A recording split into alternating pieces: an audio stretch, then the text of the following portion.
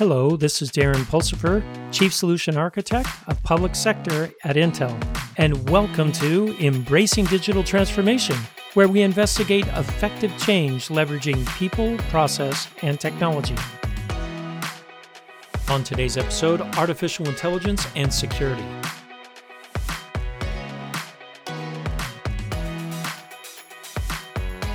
Recently, I had the opportunity of teaching a class for Intel for some up-and-coming students that are in high school and in college. And it's a series that we do over about an 8-week period for these students. And experts come in and talk to them about different aspects of artificial intelligence. And they asked me to come and talk to them about securing the operations of artificial intelligence. It was really fascinating talking to these students and asking them lots of questions. So today we're going to talk about what feedback they gave us as far as artificial intelligence go. And I had them do a bunch of research. It was actually a lot of fun talking to these students. So the first question I asked them, go out and find some failures of AI, some AI algorithms or techniques that were used that failed for lots of different reasons. So they found some interesting ones. 4 of the top ones I thought were really fascinating were the Microsoft Tay, which was a chatbot left out on Twitter, that it did really well, but as people found out it was a bot, they manipulated it by giving it racist comments and became very racist and discriminating, primarily because of the data that it was being fed by Twitter feeds. So another one that shows how important data is Amazon's recruiting tool. When they first had the recruiting tool come out, they actually fed it with all the resumes of the people that they had hired and that were successful at their jobs. And they were hoping that this tool would help take the bias out of people reading resumes. Well, of course, it was totally biased because it only looked at the resumes of people that they had hired, which were mostly at that time male. So it was excluding almost all the female candidates in their selection criteria.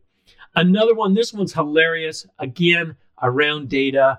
It was Inverness, Caledonian football club, and they put together a ball tracking system that was going to track the ball throughout the field and the players and help determine better strategies for playing the game and things like that.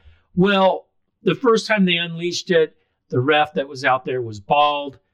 It tracked the ref instead of the ball. I thought that was pretty funny. The kids found for me. Again, another data problem is what it turned out to be. And then there are some AIs that have been very dangerous and have taken some lives, like the case of the Uber self-driving car. When it came out, it killed someone. A very, very sad situation and very serious.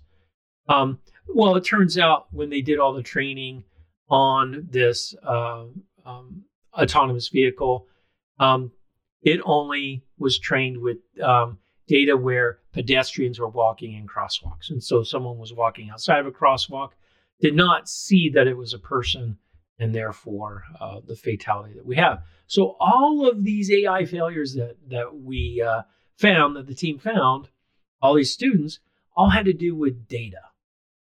And AIs are very highly dependent on data. So understanding the data aspects of AI is very important, and securing those is very important. So when you first start looking at deploying AI solutions, there's some things you need to ask yourself. You need to ask, first off, where are you going to be doing your inference? And this is primarily for neural networks, but the same concept can apply. Where am I collecting my data, and where am I doing the AI? Where am I actually doing the inference? Where is that coming from? And that's important to understand, because if it's at an endpoint, if I'm doing all of my inference at the endpoint, maybe it's a camera, I'm doing object detection, I need to make sure that's secure, that no one can manipulate the data or the camera or the model on that endpoint. Now it brings up the other point: is where is it? What is going to actually get deployed? Am I deploying a neural network out to the edge, or an algorithm out to the edge, or am I just streaming the data back from the edge into a data center and doing all the inference there? There's lots of options now with new chips that are coming out, like neuromorphic processors. We can move all that inference right out to an edge device and running on very small wattage and really close to where the data is gathered. Or do I gather all the data and bring it into a data center and do all my processing there and then send results out somewhere else? These are all big questions that you have to be able to answer. And also, when you operationalize AI, you also have to look at how often am I going to update models or algorithms? Do they get updated? How do they get updated? What's the plan there? All right, so these are all big questions that you need to ask yourself. So what I did when I first started investigating this concept of security and operationalizing AI, I went back to my roots. And my roots is a configuration manager. Back in the good old days, the Buildmeister, we were the guys that did sysadmin kind of on the side for the team and development. And that was the birth of DevOps. So I fell right into DevOps, right? So I said, okay, let's take a look at how does this fit into DevOps? Well, with AI, it's a little bit different. Not too much, but a little bit different. There's some extra stages, like I have an inference stage or a training stage, right?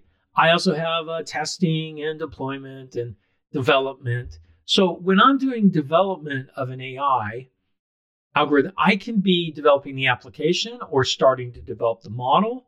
Then I have a bunch of source data that I add in, and that source data goes into inference, and I build out that source data, and that's a very tight loop. Building out the inference, I'm making changes to tagging data in my source data. I may run it into test and see if it's testing like I want it to, and then run it back into inference, and that can be a really tight loop between there. But if you notice, I talked about three different things: an application, a model, and data. And if you look at the whole pipeline, development, training, testing, deployment, and inference, you're going to find that I need the application, the model, and some kind of data. So there's three things that need to go in that pipeline together. And those three things need to be protected together, and they need to migrate through that pipeline together. So even at the inference, when I'm out in production, that production data, I need to make sure is being manipulated as well. We're going to talk about some of the threats that are out there in this space. Now, first off, let's take a look at some of the AI security threats. There's lots of different reasons why, and we're starting to see all of these reasons, especially during COVID. There seemed to be an uptick in the number of cyber attacks, as we've talked about on the show several times. Some of the reasons for AI threats could be espionage, it could be sabotage, it could just be fraud. Right? There's lots of different things that could go on here. The thing is with AI is there's a bigger attack surface because I'm now collecting data out in the real world. And the AIs are working on that data. So there's a lot more sensors. There's a lot more, the attack surface is much larger. So we have to look at that and be wary of that. We have to protect against that. So let's take a look at all the places I can attack and where I need to worry about. First is the models. If someone can manipulate my model, then where I was supposed to see a stop sign, maybe I don't see that stop sign anymore. Maybe I'm supposed to detect a cyber attack through pattern matching and things. And if someone's manipulated my model, I'm not going to see those attacks anymore. So I got to protect my model, and I can't just protect it during training. I have to protect it during test and deployment and inference. So we need to encrypt. We need to protect and access control on that model and version control it just the same that we would do with the application. Right? And we need to be able to tie those together. So following really good software development DevOps in the AI space needs to happen. And right now, it's not happening as much as it should because AI is still kind of in that experimental phase. Oh, I need to move fast, so I can't have all the restrictions of a DevOps process. I don't believe that's true. I actually think I can move faster if I have a good DevOps process that takes care of a lot of the things that I should be worried about around security and model integrity and all those things. Now, the other thing I have to protect as well is my source training data in the training stage. I can't have people manipulating that data either. Right? And there's lots of, and we'll show you some of the attacks that we've seen already on these types of data. And that data in my training data needs to be consistent with my test data. All right. So then when I get to production data, I can guarantee that my AI algorithm is working appropriately. But there's also attacks on production data, which I'll show you some examples of as well. So as you can see here, I have three things I need to protect: the app, the model, and my data. My source data, test data, production data, depending on the phase that I'm in at the time.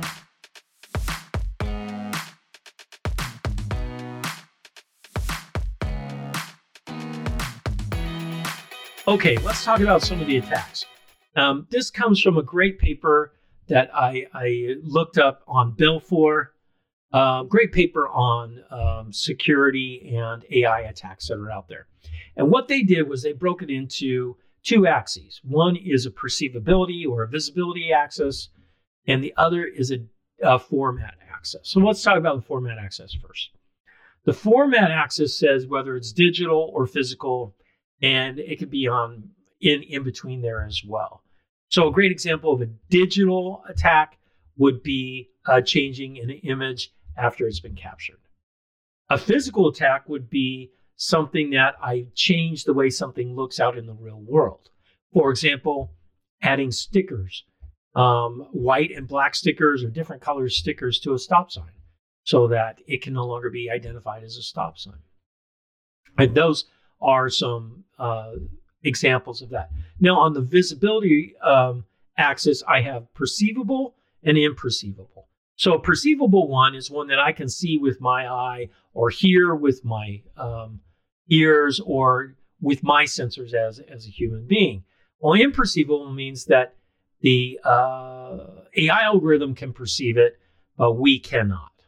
And there's some great examples of that we'll show you here in just a second. It could just be painting something a different color where we see, oh yeah, we see that color, but it's somewhat perceivable to us, but in reality, the AI algorithm perceives it as something different. So very interesting. I'll show you some examples or talk through some of the examples with that. So the first one is a physical attack. So this one they learned really quickly with autonomous driving.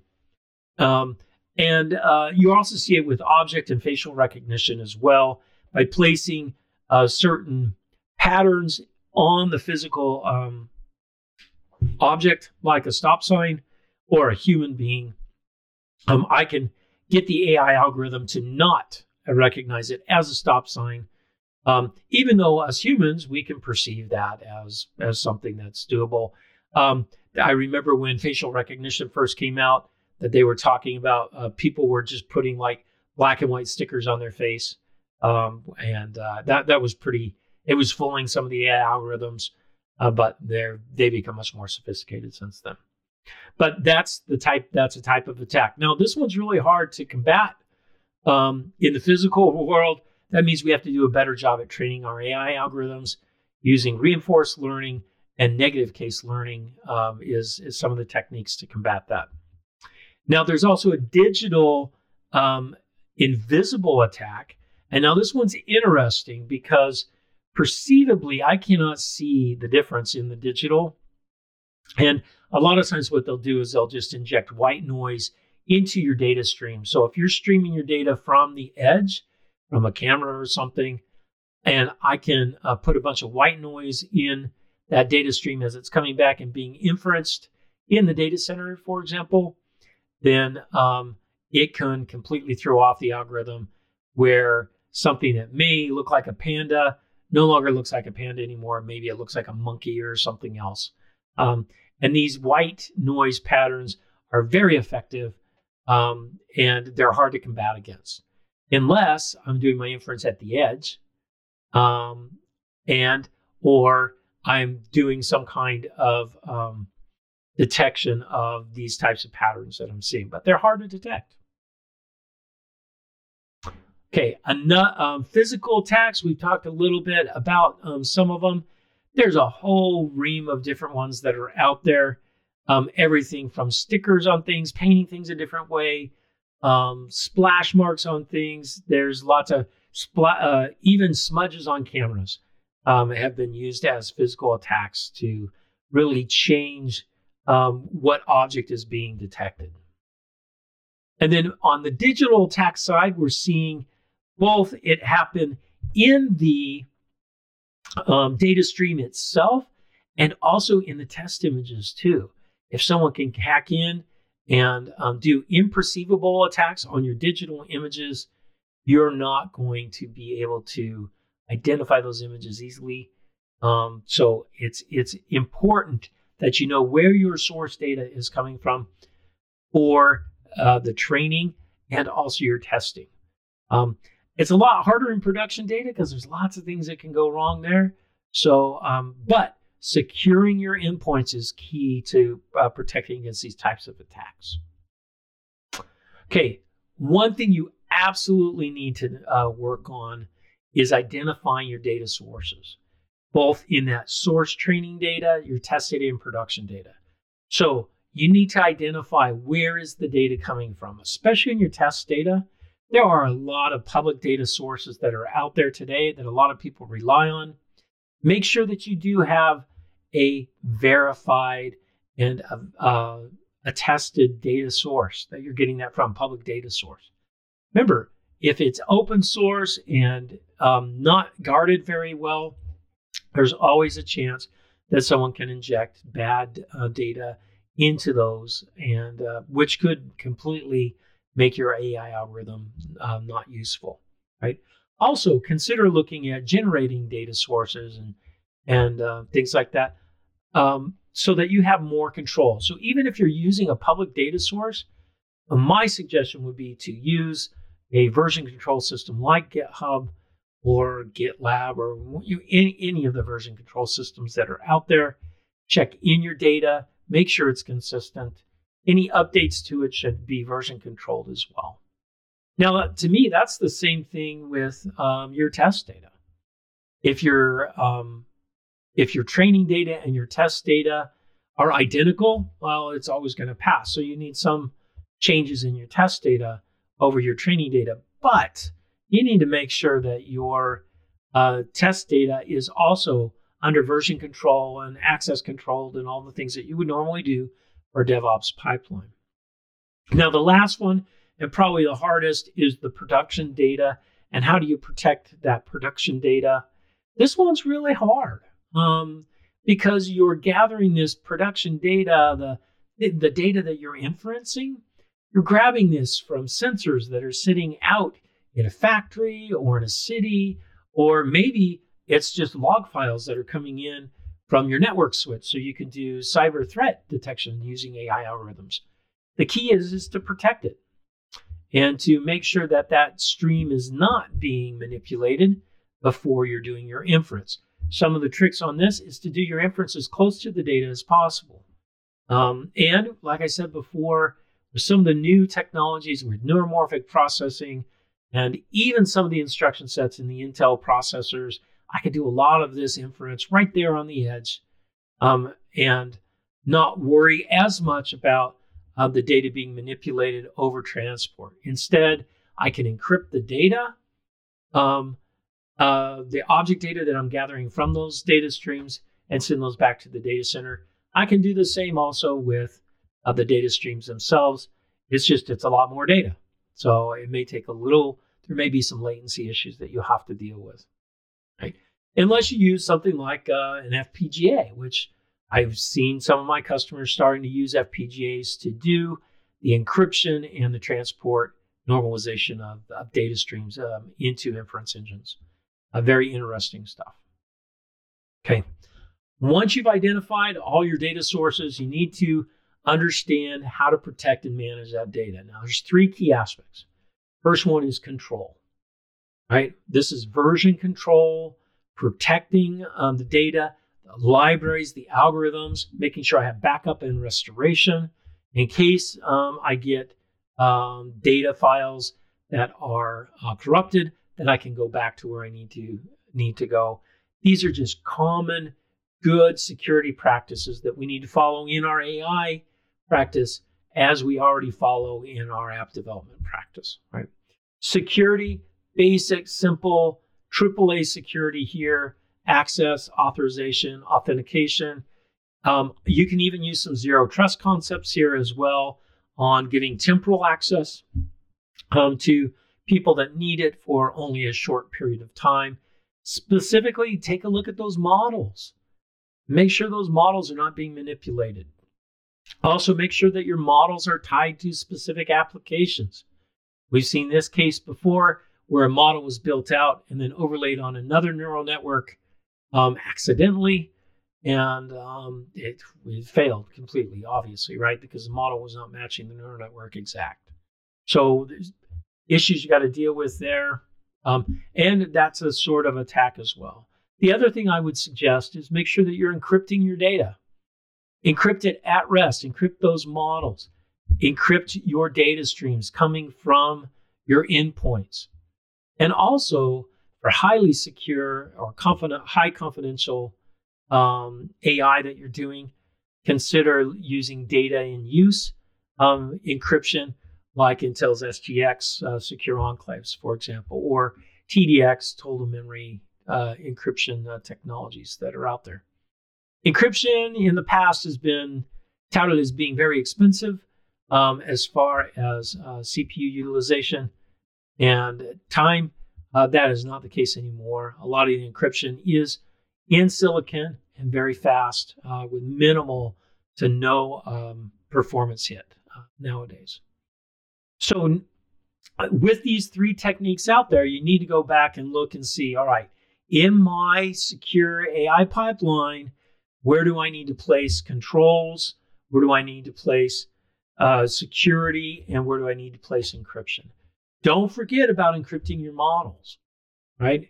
This is a really important thing to do, right? You don't want someone manipulating your model as it's being transported maybe out to the edge to do edge inference. So you need to protect that as well. So just remember, it needs to be protected in each stage of your AI deployment, both in the training, testing, deployment, and inference stages. Even in development, when you first have things kicked off, and you're first developing that model for the first time in your AI application, make sure that you're versioning control, only giving access to those that need it instead of just opening it up to the world. So to close out, here's your call to action. Go out and protect your data. Your data is going to be key to making your AI successful and secure, right? In fact, there's a lot of regulatory organizations, government is starting to figure out how can we make AI more secure and more viable for the future without fear of these types of hacks that we've seen, or without fear of an AI not being validated appropriately. So go out and protect your data. Start using those best practices right away around security. Operationalize your pipelines so that you take the human out of the day-to-day grind of deploying and testing your AI algorithms.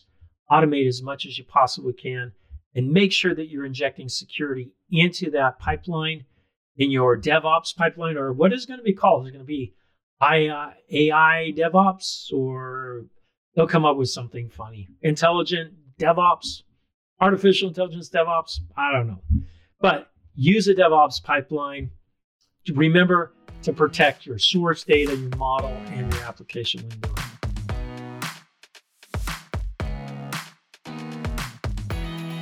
Thank you for listening to Embracing Digital Transformation today. If you enjoyed our podcast, Give it 5 stars on your favorite podcasting site or YouTube channel. You can find out more information about Embracing Digital Transformation at embracingdigital.org. Until next time, go out and do something wonderful.